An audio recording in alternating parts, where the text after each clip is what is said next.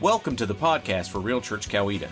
We meet every Sunday at 10 a.m. at the Worship Center on the campus of Central Christian School in Sharpsburg. You can also check us out online at realchurchcoweta.com or jump on Facebook at Real Church Coweta. We hope you enjoy this week's message. Be seated. Everyone have a good Thanksgiving? Who ate a lot of turkey? A little bit of turkey? Who's the most powerful person you've ever met? A president, a governor, preacher? Who's the most powerful person you've ever met?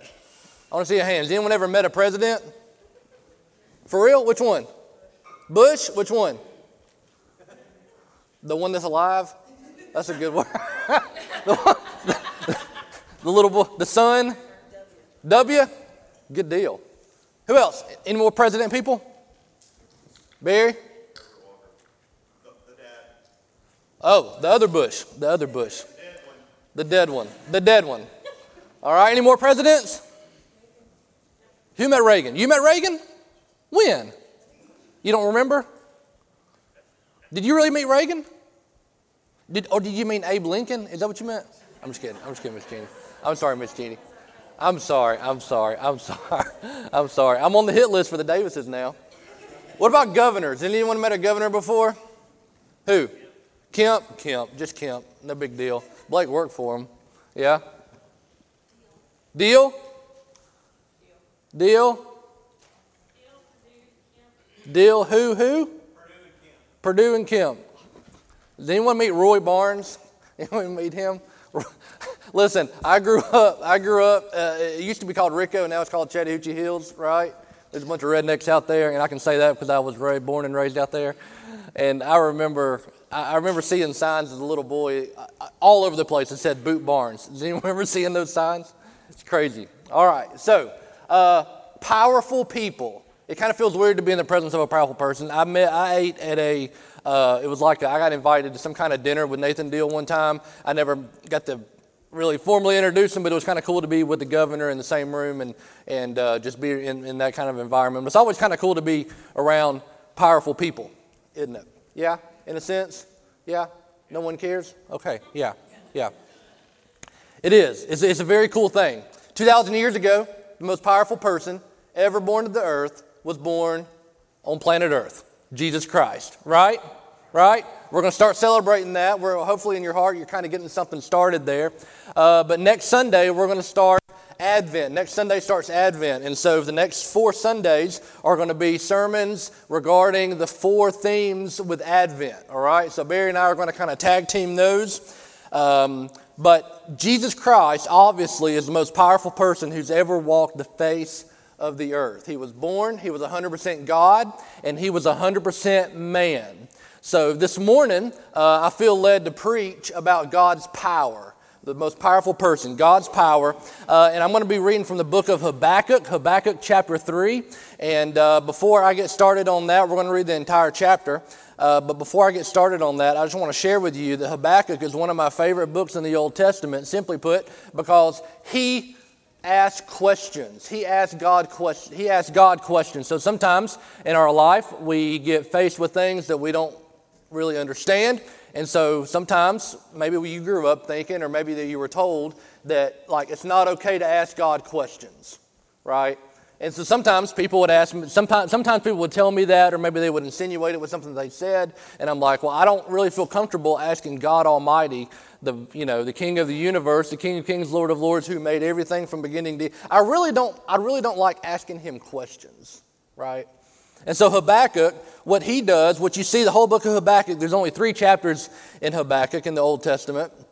There's only 3 chapters, but what you see dialogue. You see him asking questions, and then you see God answering questions. You see him asking questions and God answering them. And what the whole book is a dialogue between God and Habakkuk about questions, about life, about things that are going on in his life. And so what I appreciate is the transparency there.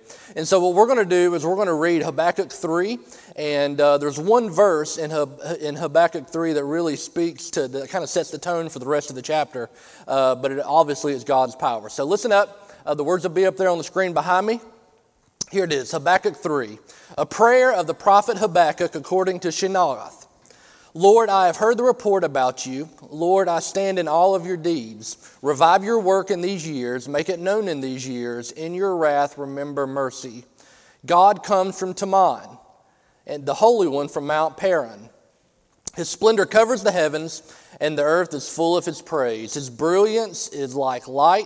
Rays are flashing from his hand. This is where power is hidden.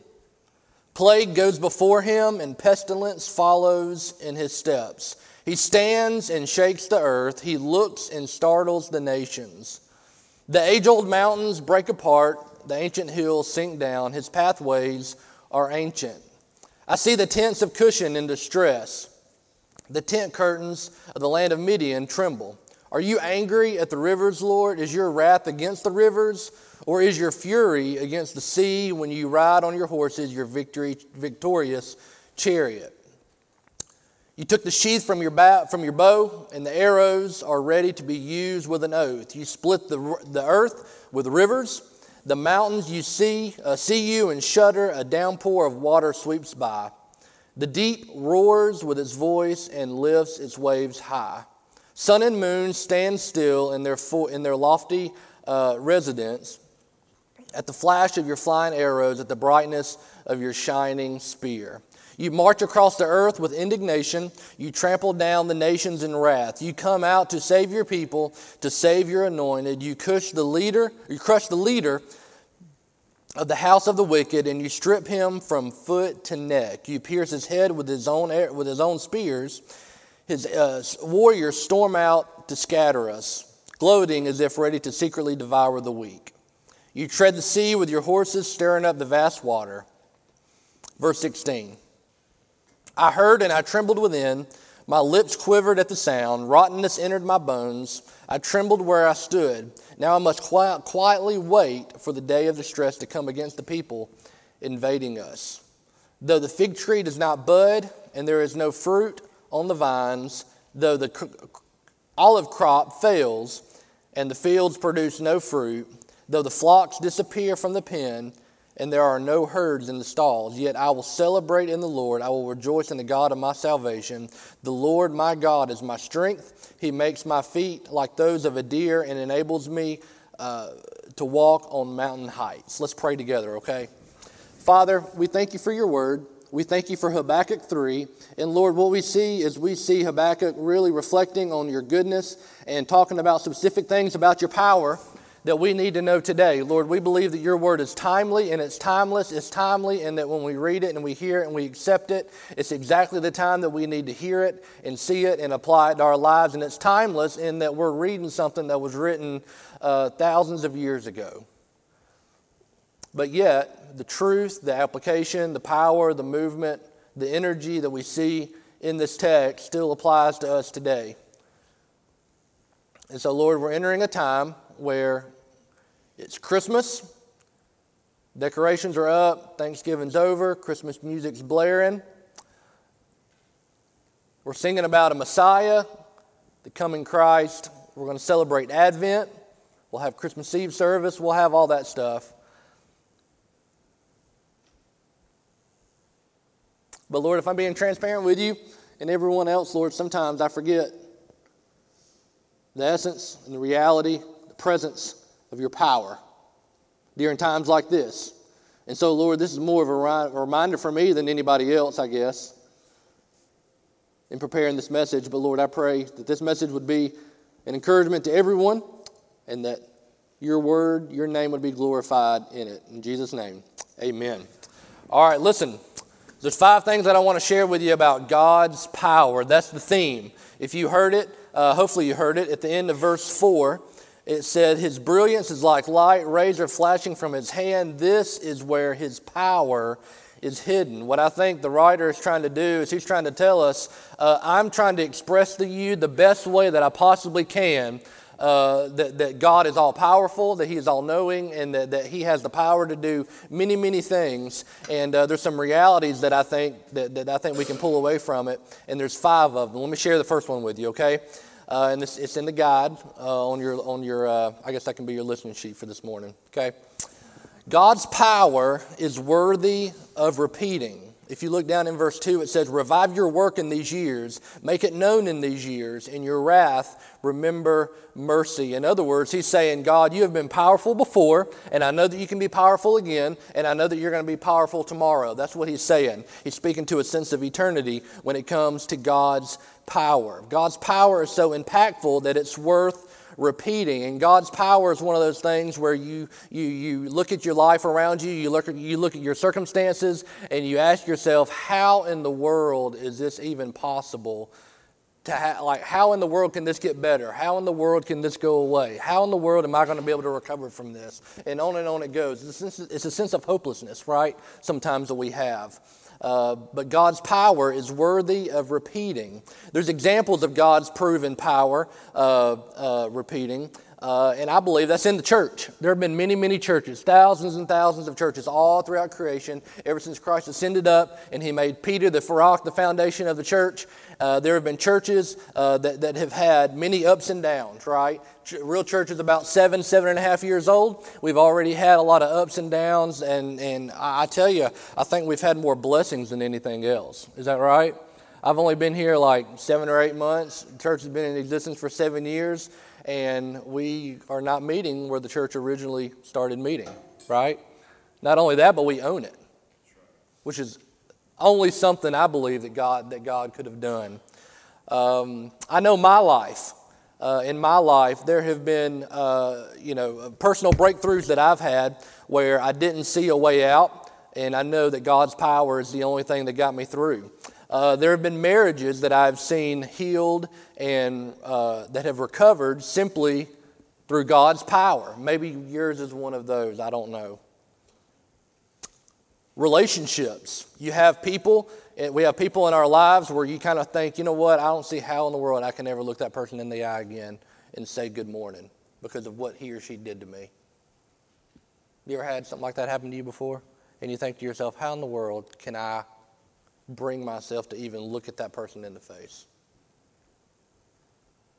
I had a pastor one time who really ticked me off. It's not Barry. It was at a previous church. He really ticked me off. And we were at a meeting, and I was with Barry that day, by the way, that morning. But I sat down. We had a meeting. It was about a relocation meeting for the church.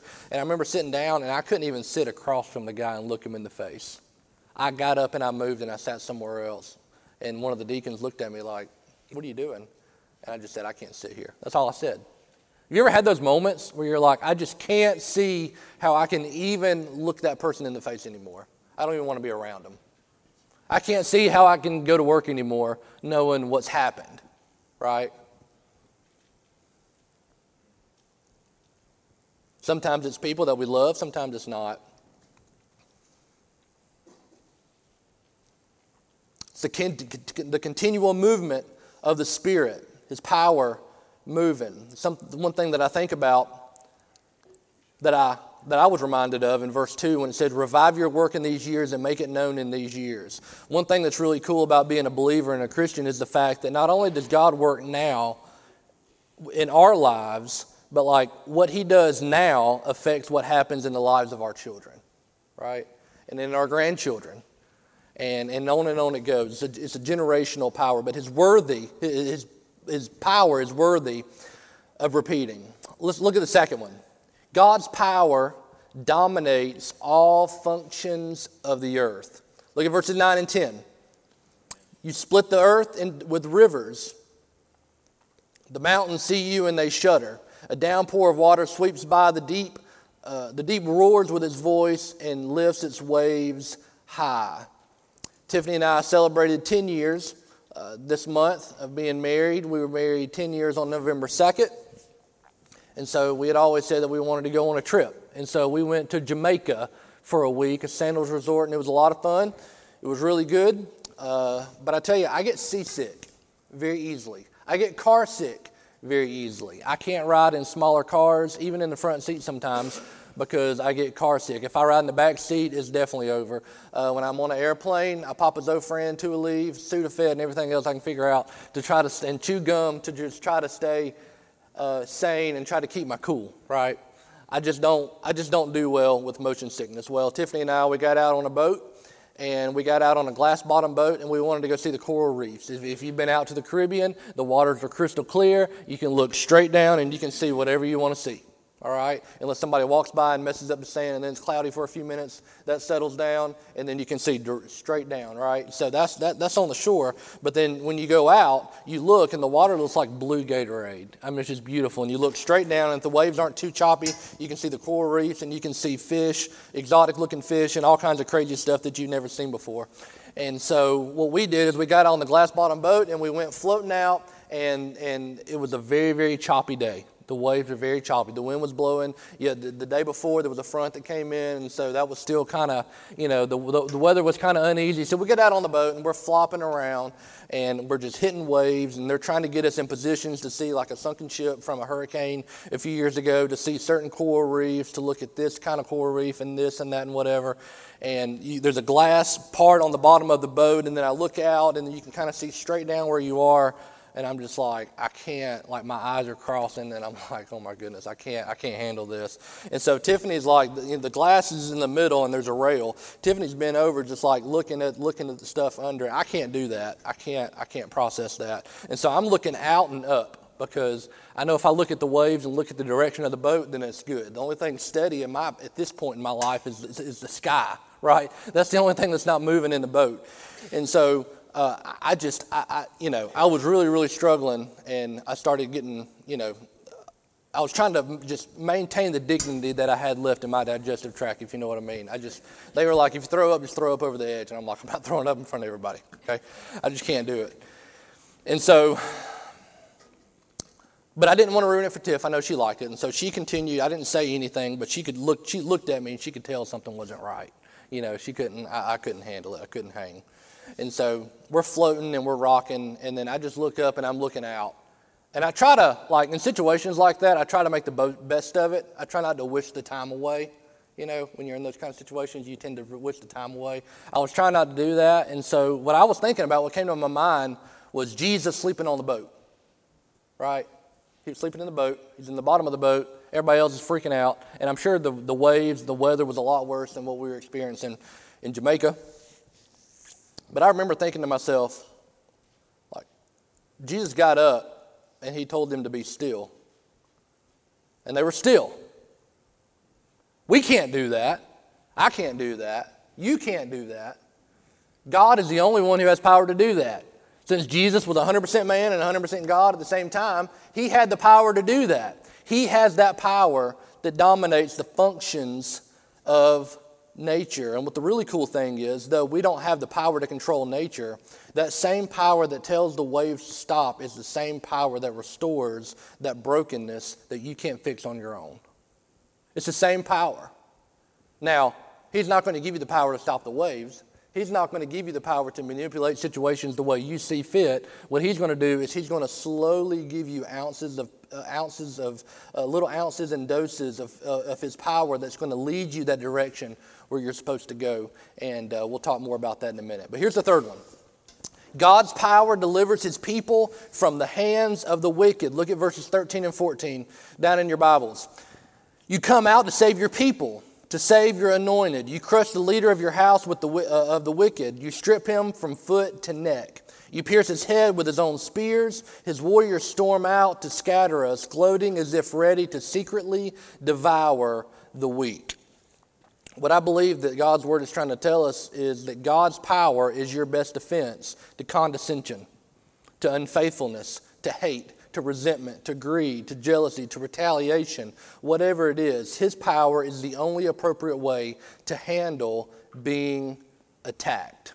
And here's where you want to be. You want to reach a point in your life where you can handle those situations where people are attacking you, where you can handle those situations, you can look them dead in the eye and know 100% that God is handling that situation for you. Even though behind those nasty little scrawny eyes that probably have warts on them because they're so doggone mean to you, God is taking care of it for you. He's taking care of it for you. One thing that I've always said, and it's never popular from a pulpit, but I'll just say it anyway. And Barry's probably getting nervous, but that's okay. Listen, I don't really get into politics.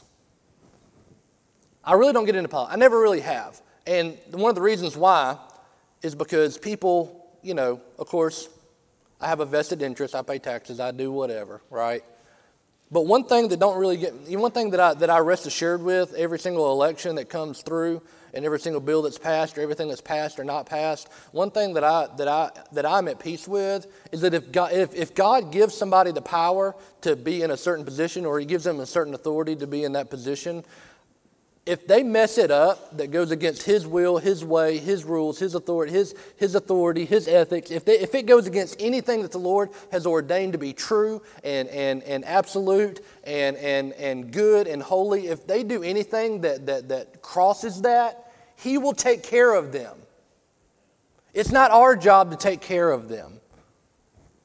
It's not our job to do that. When you respond with the confidence that God will handle the issue for you, your response to the garbage presented to you will be pale in comparison, knowing that your Heavenly Father is going to work things out for you. Here's one issue that I have, and that I'm sure you have: the timetable in which this happens. Is anyone with me on that? Well, that moron put this into law. He should be removed. You're right. But that's God's job, not your job. We have to put justice into God. You have no idea what that person did to me, and based on this and this and this and this and this happened to me because of their disobedience, because of their greed, because of their neglect, whatever it is. That's not your job. That's not your justice. It's God's. Number 4, God's power is greater than any earthly resource or possession. Look at verse 17 and 18. Though the fig tree does not bud and there is no fruit on the vines, though the olive crop fails and the fields produce no food, though the flocks disappear from the pen and there are no herds in the stalls, yet I will rejoice in the Lord. I will rejoice in the God of my salvation. If you're anything like me, sometimes you put too much trust into your stuff and resources. It's an American thing, right? We're consumers. That's the way it is.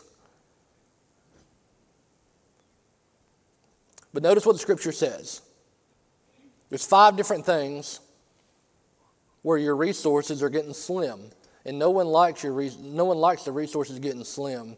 When you pull up to a gas pump and you see a little trash bag over the gas pump, and you know you have a quarter of a tank, and you don't have a lot of time, you kind of panic a little bit, right? Makes you want to go home, get a few 5-gallon gas cans, and then go pay 20 cents more a gallon across the street to the Chevron or whatever that has gas, but it's higher. But by gosh, you're going to have gas. You're going to have the resource. You're going to make sure that you have what you need and what you need for your family. Is that not right? Hello? Is that not right? Yeah? And so what we read here in chapter 17 and 18, we're reading like 17 especially, is nothing but problems. And there's 5 problems. The fig tree is not producing fruit. The olive crop is failing. Fields won't produce food. The flocks have disappeared from where you left them, and there's no herds in the stalls. And let me tell you, back then, in this context, in this culture, here, this is everything to them. The fig tree is producing fruit. It's not producing fruit. That's nutrients. The olive crop, right? You have the presses, you get the olive oil out of it, you can use olives for tons of different things. The fields don't produce food, that's a problem. No one likes hangry people, right? The flocks have disappeared from where you left them. They're not in the fence anymore. And there's no herds in the stalls. Interpret those things today. The figs. The economy is not functioning properly. No one's selling or trading. Everything is at a standstill. That's the exact opposite of what's going on right now, right? People are buying things like crazy, and so interest rates are high, right? But eventually, as the interest rates continue to stay high, people will hopefully slow down a little bit, right? I hope so. Are you going to slow down? Y'all look at me like I'm stupid. Am I stupid? Like, am I speaking to somebody else here? Okay, all right. You have the olive tree. The oil refineries are bottlenecking to the point that dump trucks are starting to use small yard trailers and golf carts to transport. That's a problem, right? The olive oil. The fields. I feel like in today's terms, if the fields aren't producing food, our Wi-Fi's down, right? The internet is not good. The internet is not working. If the internet, listen, let me tell you something. And Lynn and Barry know this to be true because their phone blows up every time it happens. And then James Blackwood's phone blows up when it happens, okay? When the internet goes down at the school during the week, oh man, it's on. Barry, it's on. Lynn, it's on. James, where's James? It's on, isn't it, James? Yeah, James is like, I'm not even here. It happens. The flocks, the chickens have left the coop. If there's no chickens in the flock, that means no more Chick-fil-A, guys. Those mornings of buying a box of 10 minis just to kind of feed a little bit of everybody in the car, it's gone. It's no more. No more. The herds are not in the stalls. There are no more steaks available at Texas Roadhouse. No more. Steaks are gone. Steaks are gone. Would that hurt anybody's feelings? A few? All three of you. That's great. Thanks for being honest, James. O'Keefe, I can always count on you. So here's the problem. What he does is he highlights five earthly resources that everyone needs at this current moment. Yeah, we don't need Texas Roadhouse. Yeah, we don't need Chick-fil-A. But Lord knows we need oil refineries, and we need the economy to work, and we need certain things. All of the most, to them, the most significant resources that they need to live, to just live, are being compromised. It doesn't produce a bud. There's no fruit. It failed. There's no food. The flocks disappeared. There's no herds in the stalls. These are problems. He says, yet I will celebrate in the Lord. I will rejoice in the God of my salvation. How many of you have ever said that at a gas pump when you see the little trash bag on the pump? Yet I will celebrate in the Lord because there's no gas at this stupid pump. And I will rejoice in the God of my salvation because I know I'm saved, but I need freaking gas for my car.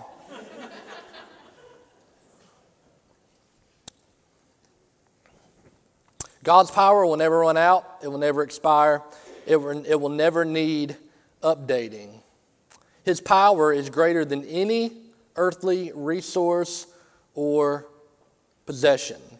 Number 5, God's power gives you the energy to move forward and upward. Look at verse 19 down in your Bibles. The Lord, my Lord, is my strength. He makes my feet like those of a deer and enables me to walk on mountain heights. What I see here, Real Church, is the energy to move forward and the energy to move upward. We see it with the deer. Make my feet like those of a deer. Deer move forward very quickly. How many of you have ever hit a deer with a car? Yeah. I mean, you think they're just stupid. Like, come on, guys, come on. You know I'm coming, and I even slowed down for you. I went from 75 to 25, right? And you still can't get out of the way. They can't quite figure out where to go. But deer exert a crazy amount of energy moving forward. They run really, really fast, especially if they know something's chasing them or they get spooked or whatever. Like it's an incredible amount of energy that exerts them forward. And so what we're seeing here in verse 19 is it says, "The Lord my God, the Lord my Lord is my strength. His power is my strength, and He makes my feet like those of a deer." In other words, He gives me energy to lunge forward. There are days in my life, and I know there are in your life, where you're like, "Lord, I just can't seem to get some traction on the day. I just can't seem to make it work." There have been days where I wake up early in the morning, and I know that I have to get up early in the morning because there's something that I have to do, and I know that all throughout the day, I'm going to be busy. I'm going to be tired. There may be small amounts of time to actually get food to put back in my body. I know that when I get home late at night, the kids are already going to be asleep or whatever. Everything's already going to be quiet and down. And it's going to be a 14, 15-hour day before you know it, and you're exhausted. Lorinda, do you have any of those sometimes at the hospital? A few. Lorinda works 12-hour shifts at Fayette Hospital. Those nurses with those 12-hour shifts, that's no joke, guys. That's no joke. But there are days, I'm the type of person that when I get up in the morning, if I don't immediately start moving, if I get up and then go sit down, two things happen. One, my back hurts from where I had back surgery a few years ago. And then two, I start getting sleepy again and I want to go back to sleep. But if I get up and I stay moving for the first 2 or 3 hours, I'm good for the rest of the day. But in that 2 or 3 hour period, if I'm still and I'm warm and I'm comfortable, then I get sleepy again. Y'all are looking at me again like, that doesn't happen to me. It happens to only you. That's how I feel. And so sometimes what I'll have to do is, especially on landscape days when I have to go across town to Conyers or whatever to take care of an account, I'll have to hit like a 5-hour energy, right? I don't like to do that. I'll have to buy one of the, if I get to the point where I can't keep my eyes open driving, I'll drink one of those. If I can maintain my cool and stay awake, then I don't have to do that. I only use it as needed. I know it's bad for you, and I know when I'm 50, I'm not going to be able to use those, okay? But I'm going to use them while I'm 34. There are days when I need energy to keep moving forward. And I know that energy is not going to come from food because Lord knows I've had enough. It's not going to come from a 5-hour energy. It's not going to come from coffee. It's not going to come from work. It's not going to come from anything besides depending on God's power to make it happen. And there are days, in fact, all days, that I have to depend on that. And a lot of times when I'm so busy, I forget that I even need God's power. You ever been there before? You forget that you even need God's power to get you through the day. But not only does he say he makes my feet like a deer moving forward, but he also says he enables me to walk on mountain heights, which means upward. That means that God's power, when he gives it to us, when you ask him for it, when he gives it to you, you're going forward and up. You're going forward and up. It's an upward trajectory, all right? When you have stops, when you have retirement, you want your retirement to be forward. Actually, it's going forward no matter what, because time is passing by every waking second that you're breathing on planet Earth. But you want it to go up, you don't want it to go down, right? You don't want that. You don't want that to happen. The Lord is my strength.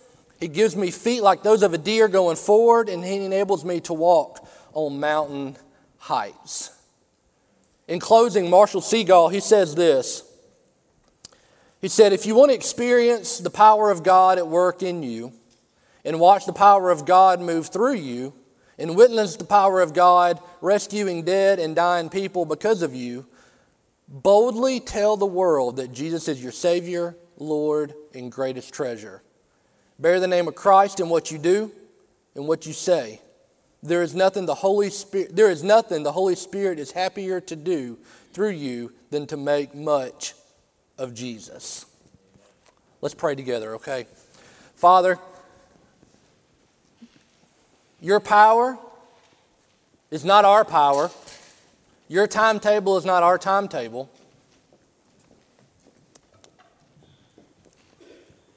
Lord, every day we get caught up in the tendency to check off all our boxes for the day. We get caught up in other things. And Lord, sometimes we simply just forget to ask you for your power. Last week, we learned and we saw from Pastor Barry that the growth comes in the flats and the valleys. It doesn't come on the mountaintops. It's the daily surrender. It's the day by day. It's doing excellence in the ordinary every day that gets us to where we're supposed to be. And Lord, there are times when our bodies are tired, our minds are tired, or perhaps fed up with what's going on around us. And we sit there and we just ponder and try to figure out how to fix it. Lord, your word tells us a different story. Your word tells us, ask me for power and I will give it to you. Your word says, you need me. Your word says, ask me. Your word says, depend on me for everything. So we're entering this time of Christmas where we reflect and think about what you did. You came to earth as a child, 100% man, 100% God, died on the cross for our sins, forgave us for everything that we ever have done wrong, everything that we are doing wrong, and everything that we ever will do wrong.